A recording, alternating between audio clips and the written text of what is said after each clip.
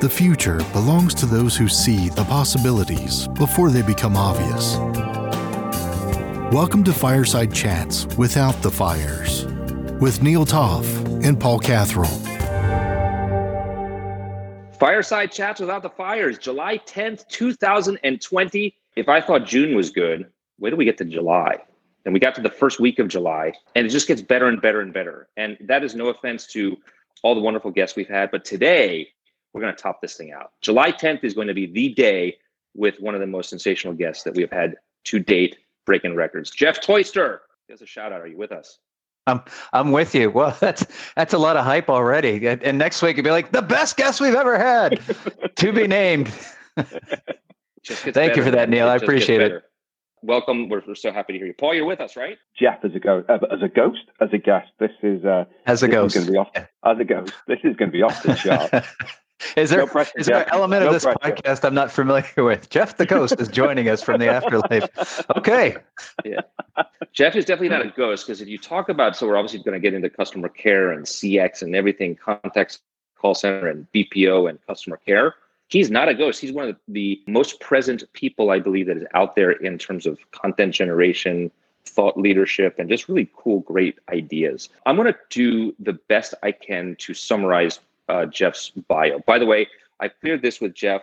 When I think of Jeff, I think of him as Toyster because of his Twitter handle, @Toyster, I believe is what it is.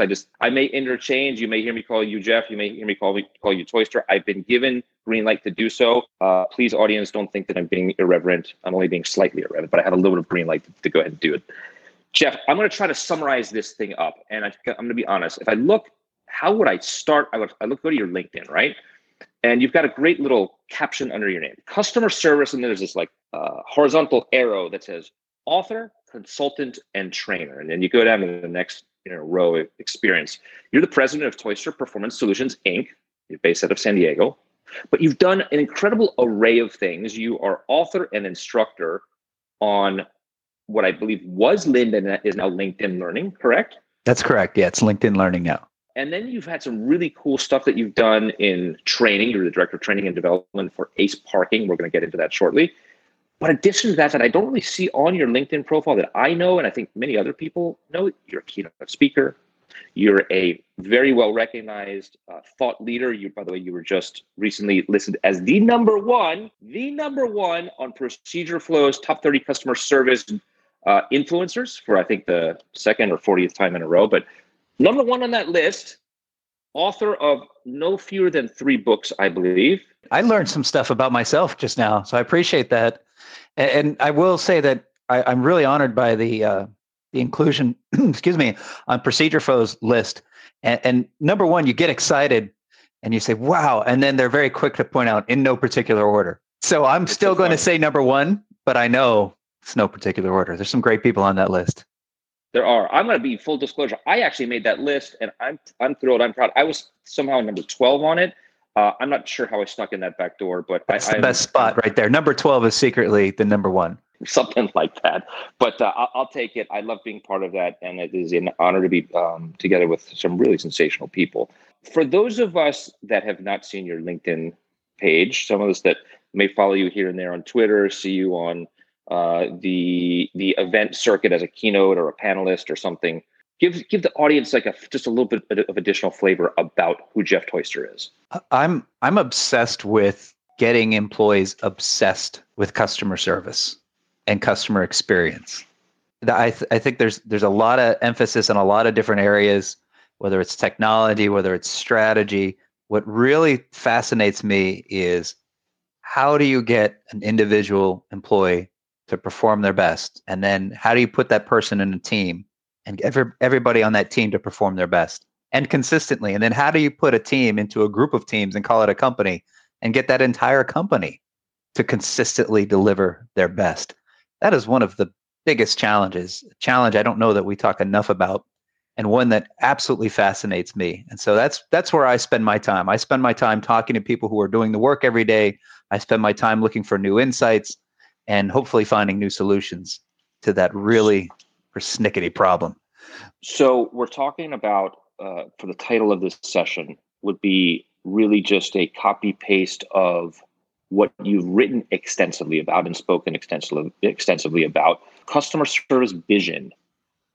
Tell us a little bit about customer service vision and how that fits into the intro that you just talked about your passions and what drives you, the obsession of the obsession. Absolutely. If you want to be great at something, we must first define greatness. So if I want to be great at customer service, whether it's an individual, a team, an entire organization, the very first step is, okay, what does great look like? And I wrote a book a number of years ago that mapped out exactly how to get there. And I did a lot of research into customer-focused companies. And I found that all of them had done this fundamental step. They defined great through what's called a customer service vision. Now, since publishing that book a few years ago, I realized it needs to be a little broader than that. And so today, I more often than not, I call it a customer experience vision, which is broader than just service. We're looking at the entire experience, but it really means the same thing. What is a great experience for the customer? And until you've defined that, it's hard to deliver that, and it's hard to deliver that consistently. I love that. When I first saw you speak at an ICMI event, God knows how many years at this point, I remember you consistently referred back to the word definition. For you, definition was everything. I thought, man, really? Like, come on, what do we define stuff for? Everybody knows, don't they? Don't they? Well, it's a fun exercise, and I invite anybody listening to try this. Pick a topic: customer service, customer experience, employee engagement, leadership, and wander around your company. I guess we have to do this digitally today. Talk to individuals and ask them to define those terms. What is employee engagement? What does a great customer experience look like? And for all of these terms, you will likely find two things. One, you'll probably get a lot of great sounding answers. But two, those answers will all be different. And that's the part that helps you realize we're in trouble here. So as an example, years ago when I was first starting my consulting career, I was hired by a credit union to help them assess their culture. They had just rolled out these 5 core values. And there were 2 parts to the assignment. 1, did people know the values? And 2, did they understand them to use them to guide their work? And part 1 was great. It was phenomenal. 95% the people in this company could give them a blank piece of paper, they could list the 5 core values. Great. Ask them what they meant. Universal disagreement. Because what happened was the executive team came up with these 5 values that were essentially nonsense values. They just sounded good. They looked good on paper. But even the CEO, the CFO, the chief marketing officer, even those people at that level did not agree what those values actually meant and what types of behaviors should be linked to those values. So it was great they had values, but they had absolutely no meaning in terms of people's daily work. Paul, I want to ask you a question. So you as a practitioner, as a leader of men, have you found the same thing that maybe in your own company and in the teams that you lead, difference in what that definition is? 100%. And I don't know, obviously we don't post the video, but I was nodding in 100% agreement with what Jeff was saying there.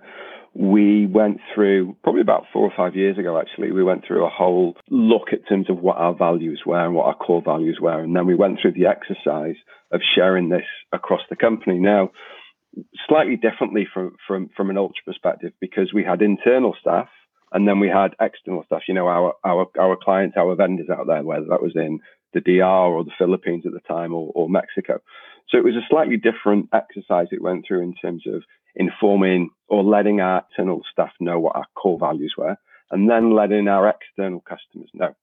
So yeah, it was a challenge, but 100% agree with what Jeff's saying there. The core values everybody knew, but the definitions were different widely across the board. Jeff, have you found that with the different groups that you work with, that you speak with, a difference between the before and after? So the before meaning similar to what Paul said, similar to what I find in my own organization. Probably we have, for every person you ask, you're going to get a different definition.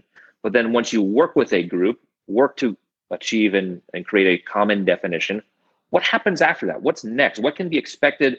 What's on the other side of this for organizations to look forward to?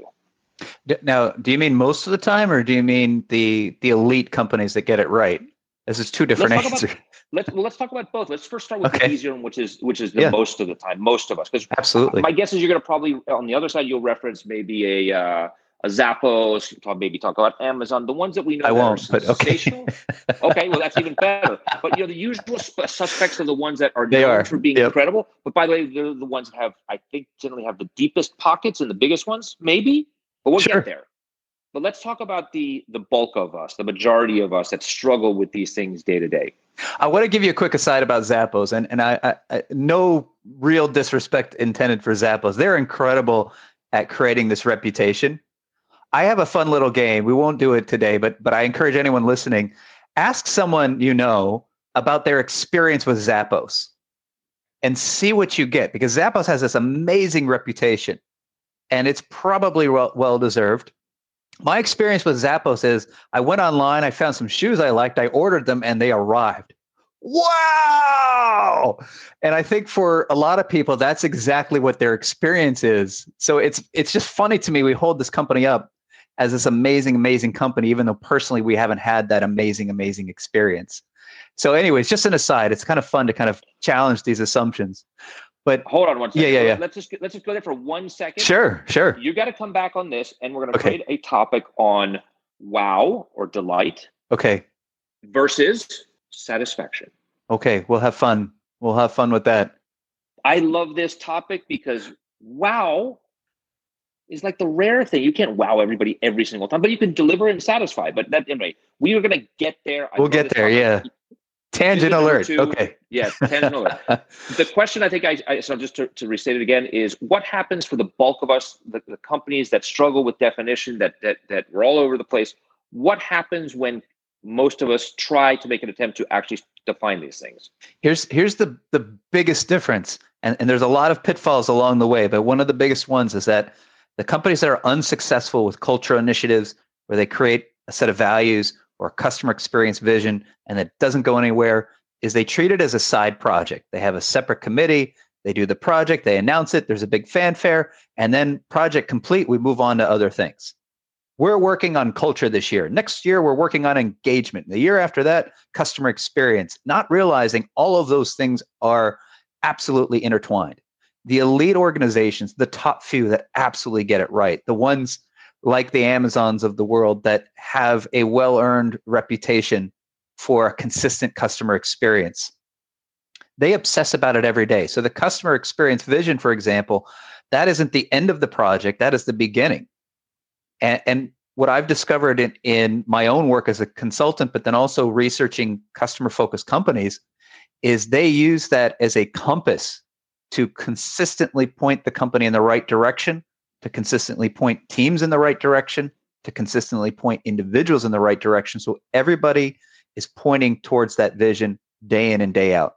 That is a big ask, but that is the difference between the many and the few. And what happens if a company is reasonably or very successful at doing that? What can they point to? If you think like I do, I'm thinking, listen to this podcast, and I'm thinking, Toyster says, if I do this, I'm going to get, fill in the blank. What am I going to get? What is my organization going to get? Yeah, we will define stuff. So what? What is it that we can point to that says we improved here, we made more money there? How does that vision get sold to the powers that be in the organization? What can they look forward to out of this? The funny thing is I've stopped worrying about that. If I'm talking to a senior leader who does not understand or appreciate the value of customer experience on their business, I won't try to convince them otherwise. I have better things to do.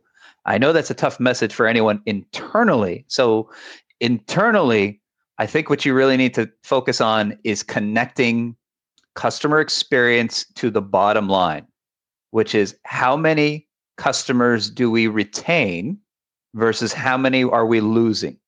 And if we're retaining more customers than we're losing, it's a lot easier to grow. And we probably have better margins on top of that. So that's what I would look at in terms of the customer experience. Most companies struggle to truly define the impact of customer experience on the bottom line. And that's where the gap in understanding happens. I love this stuff. I tried to pigeonhole you, and you didn't let yourself be pigeonholed, and I appreciate that. I tried to get you to commit a number to a a lesson, a benefit, and you didn't do that. And I admire that. I do. I think that's not the point. That's not the point. The point is, I think maybe I like the focus on retention. And if you retain, that will go right to the bottom line. You're absolutely right on that. I feel that we could take this in about 45 different directions and hours going and going and going on this. Let's change gears just a little bit. You shared with us, Jeff, a really cool CX quote. And I don't know if you have it in front of you, if you have it off the top of your head. Would you mind sharing that CX quote with us that's important for you, for our listeners to know? What is it that you keep top of mind that kind of makes your CX mind think? So to understand the quote, I want to back up for just a moment in that a lot of what I look for, I think, is counterintuitive or counter to common practice. So one of my favorite quotes is, "The customer is always right." And if you've ever bothered to talk to an employee, that drives employees crazy because there is this attitude in service that the customer is always right. But anybody who's ever served a customer knows that customers are often wrong. And what I love about the quote is the irony behind it. I wanted to find out who actually said this. I was really mad at this person. I wanted to send them a box of glitter. I wanted to shame them on social media and really take them down a peg. And what I discovered is that no one said it. The quote has been changed and I think perverted a little bit over time. Now, there's a universal agreement on who said it, but there's a few sources. Cesar Ritz from the Ritz-Carlton. The quote from him is, "The customer is never wrong." What was the context? He meant, of course, customers are wrong, but you don't argue with them. You help them become right. Marshall Fields, the retailer, he was quoted as saying, "Right or wrong, the customer is always right." Again, meaning customers, of course, are wrong. It's not our duty to argue with them, to put them in their place. It's our duty to understand their needs and help them become right. And that's the true meaning and origin of the quote. And so if we stick with this, "The customer is always right, the customer is king," I think that's a ridiculous philosophy and it drives our employees crazy. "We can help our customers become right" is more of a phrase or a slogan that employees can embrace. I love it. I think you just really combined what was going to be the next question, the next section of this, which is the myth buster. You just busted the myth that the customer is always right. We don't make the customer feel like they are wrong. Different way to look at things. Paul, what's next on this list? I think we go to CX Heroes, don't we? Yeah, let's do CX Heroes. This, I'm really excited to hear. Go for it, Jeff. Yeah. So it's interesting when we talk about customer experience. I think we look for people today that have the words customer experience in their title. And I would submit to you that most people that are doing the real work of customer experience don't have those words in their title. And so I'll give you a few heroes. These are people who I have learned a lot from and have demonstrated just true caring for me and in my career. And I know this sounds really self-serving, but my number one top of my list by a long shot is my wife, Sally. And not just because of the usual spousal relationship, but my wife, Sally, I've learned so much from in my career. She is a process improvement expert. She has spent years and years in the service industries, Lean, Six Sigma, Kaizen, combining all of these different tools. And it's always about helping employees deliver a better result for the customer and do it more consistently and more predictably. I have learned so much from her. It's amazing. And of course, she's been a huge support to me in my entire career. The list could go on, but I'll give you just two others. Denise Leon, she is known as a brand leadership expert. She often writes things that make me angry, and only because I didn't think of it first. They're so well done in terms of the idea that a company's brand is not just a slogan created by marketing, but it's how you actually execute for your customers that defines your brand, how your culture drives the way your company operates. And again, she's personally just been an outstanding mentor to me. And then the last one on the list, but certainly the list could go much, much farther. I'll point to Shep Hyken, who is a world-renowned customer service and customer experience keynote speaker. And he has really shared a lot with me. And I'll tell you, right before the pandemic hit, I was having a conversation with him. And he said, "Jeff, this for our business is going to be worse than 9/11. And this was at a time in late February where in the United States, we were not taking this seriously enough. And when Shep said that to me, I knew I had better start preparing. And so he's been an absolutely incredible mentor to me. And of course, somebody that you'd look up to as an icon in our industry. So those are three. I could name 20, 30, 100, but those are three that I really admire and have looked out for me over time. That's great to hear. Personal life has also played an important role in your professional life. That's unique to hear that. Not everyone is bold enough to share that. And certainly Shep is a name for many of us. He's the one that's typically on these lists of thought leaders and prestigious thinkers and authors and keynotes and things like that. But few of us actually know him. We know his business persona. We know what he puts out there in content.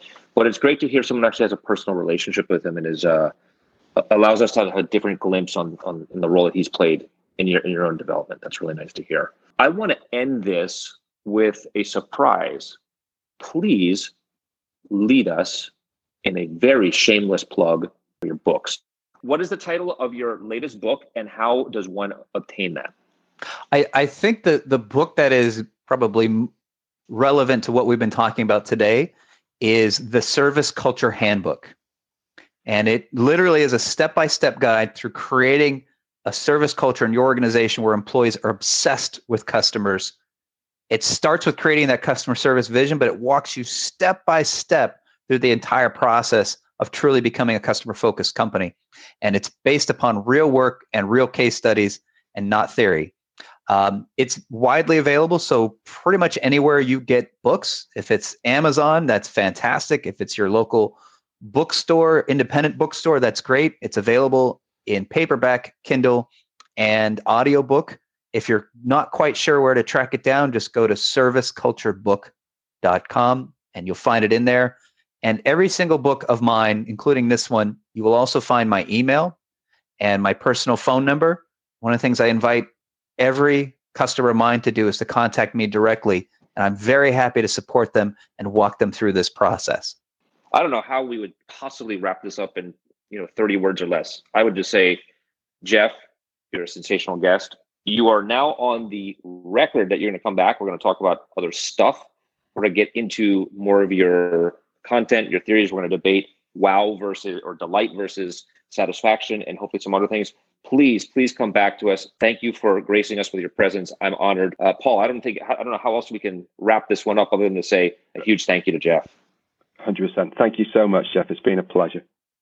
Neil, Paul, I appreciate you having me and fun chatting with you too. Take care, everyone. Today, Friday, July 10th, 2020, amazing guest, the one and only Jeff Toyster. Tune in next week. We'll have some sensational guests. Lots to come. Keep following us on LinkedIn, on Twitter, on all social media. Thank you, everyone, for tuning in. And again, thank you, Jeff Toyster. This has been another episode of Fireside Chats Without the Fires with Neil Toff and Paul Catherall. Follow Neil and Paul on Twitter at Neil Toff and at PaulCat72. Podcast feedback and topic suggestions are always welcome. Thank you for listening.